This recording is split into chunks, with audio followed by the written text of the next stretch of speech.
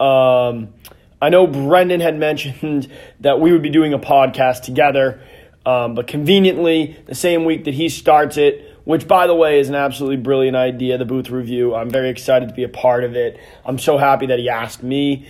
But the same week he starts it, I go down with flu-like symptoms, placed on the IR, and I'm unable to perform as a writer and as a podcaster. So this is my maiden voyage. Let me get you guys started. Brendan and I will get together eventually to do, probably within the next couple of days, to do a joint podcast where there's a little bit more arguing, a little bit more debating. That way we can bring a little bit more life to it. But I'm still sick. I wasn't, I've been down for a couple of days, almost a whole week now. So I'm going to make this podcast quick for myself and for you guys. Nobody likes a podcast that's dragged on. Another thing you guys should know is that I do not script anything I'm saying. Everything I'm going to say is either because I put it down in a bullet point. Like right now, for example, I have this bullet point listed as intro. Other than that, I am pretty much just talking off the cuff, which is what I like to do. Sports talk has been a passion of mine for a long time, and I'm really excited into this new venture that Brendan has invited me to join. But let's get started. This is going to be an NBA podcast. It should be a really quick one with 2 points. One, Anthony Davis requesting the trade out of New Orleans, and the second point being LeBron James. The theme of this podcast is that the NBA has become the league of video game players. What do I mean by that?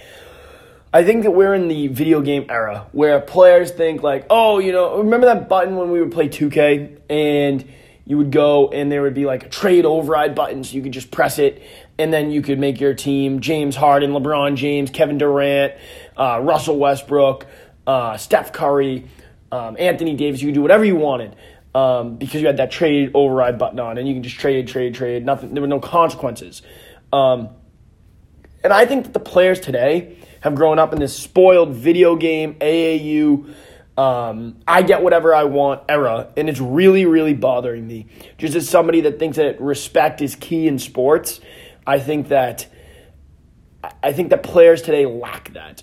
I'm not saying Anthony Davis is a respectless player or a player that you guys shouldn't root for, but what I am saying is there's way better ways to go about things than the way that he is. And it's not just him, it's everybody in sports today. But mainly in the NBA, you hear, oh, he's demanding a trade out of here.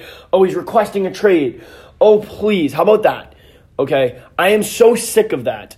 Okay, if you have a problem, with the ownership, you meet with the ownership and you talk to them. If the ownership group makes that public, then that's what they wanted to do. But when a player or a player's camp goes out and says, we are requesting a trade or we are demanding a trade, I think that's absolute crap. And I'm not afraid to say it.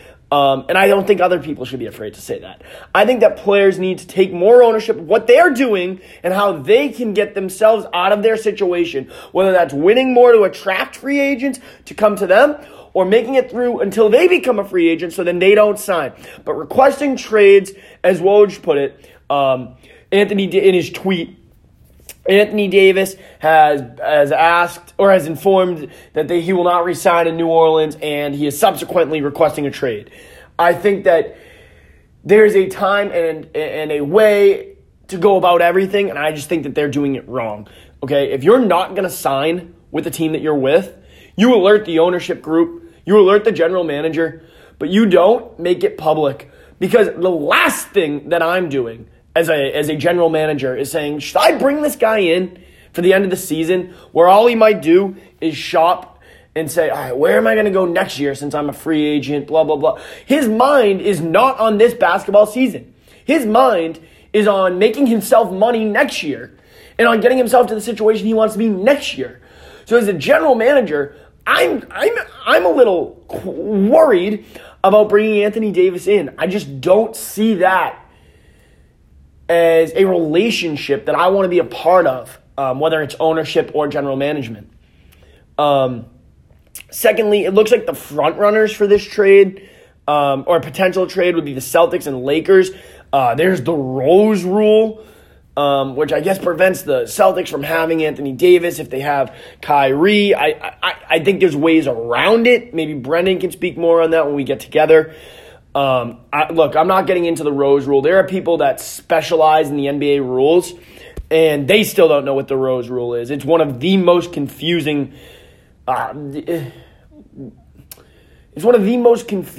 regulations in all of sports. Nobody really knows what it is.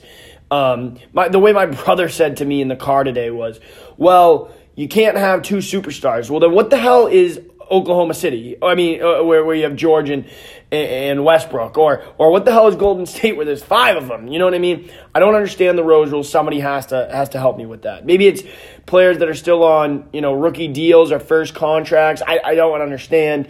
If you guys know, I mean, it's a blog. There's ways to reach out to us. Maybe you could even call in one day or get on our podcast and talk about the Rose Rule, be like our little Rose Rule expert. But I'm not going to do that. Okay, let's imagine that the Celtics could get them. I think if I'm the New Orleans Pelicans, the only way that I'm doing this trade is if I get Jason Tatum, right? I want Jason Tatum.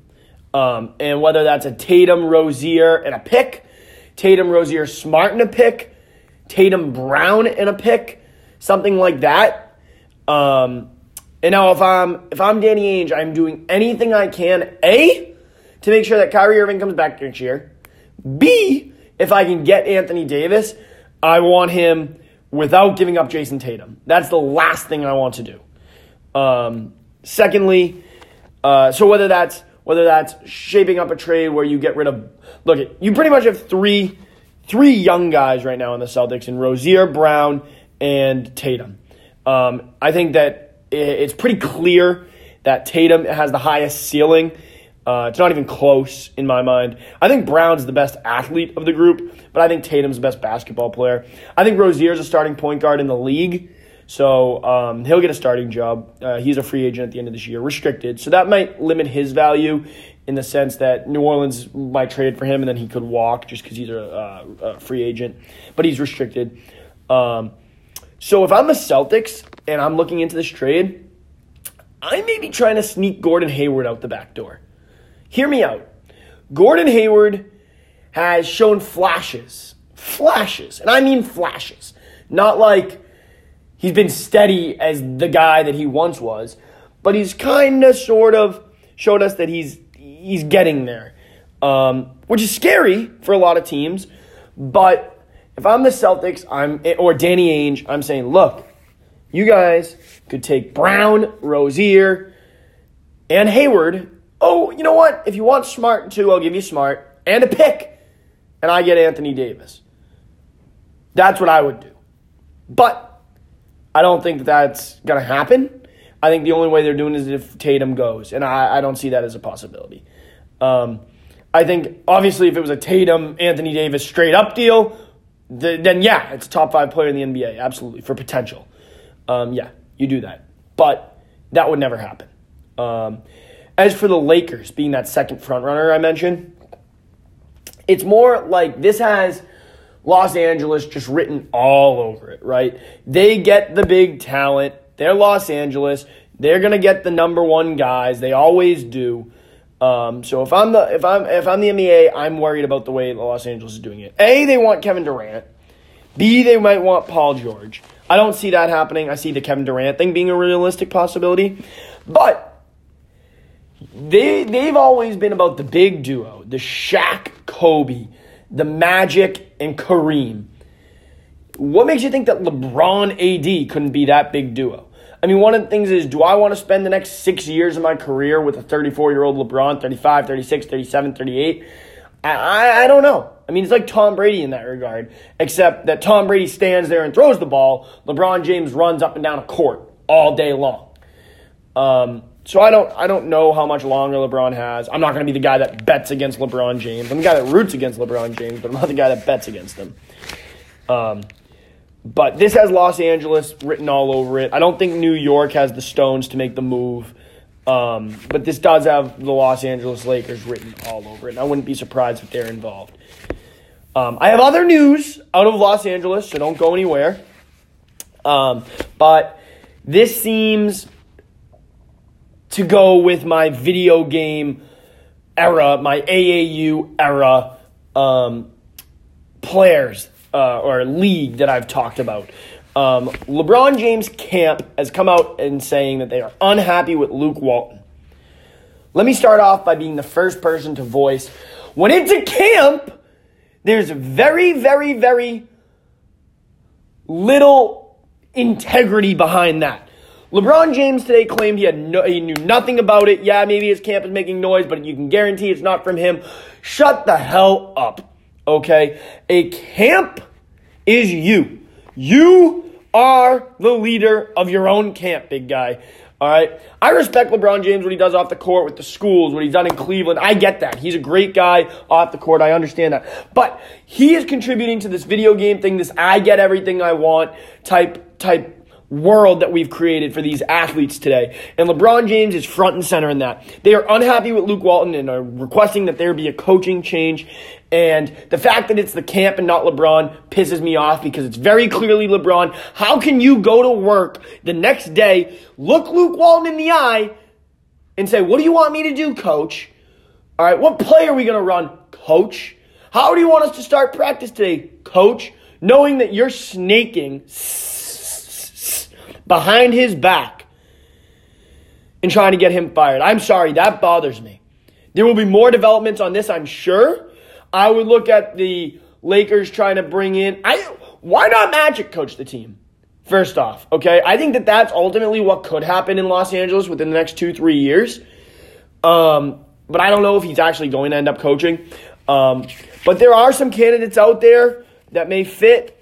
But if I'm... First off, I do like Luke Walton, by the way.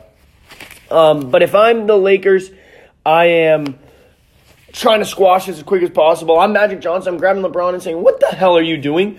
You're setting an example for Lonzo Ball, for Kuzma, for Ingram, for our young guys. And we don't want this to be the example. This is not what we want. We want you to be the guy that puts his head down and works.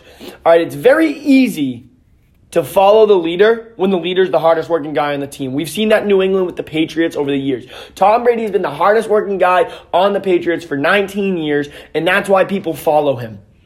Okay? He puts his head down, he doesn't start drama, and he grinds. And people always follow that guy, especially when he's your best player. LeBron James needs to do the same thing, and I think somebody needs to say, like, hey, cool it, or this is not how you go about doing business. Whether it's Anthony Davis requesting the trade publicly or LeBron James's camp, pansy move, publicly saying it as well. There will be more to follow on this story. Thank you for listening to this only, I think, 13 and a half minute podcast I've created. I'm very, very excited for this opportunity with the Booth Review. I look forward to hearing from you guys. Comment on our Instagram. Follow us on Instagram. We'll probably get some other social media platforms working, eventually have college, eventually have guests, eventually do interviews. And when Brendan and I get together, I can assure you it will be much better. I talk fast. I talk quick. I try to make it as entertaining as possible. But thanks for listening. We'll see you guys shortly.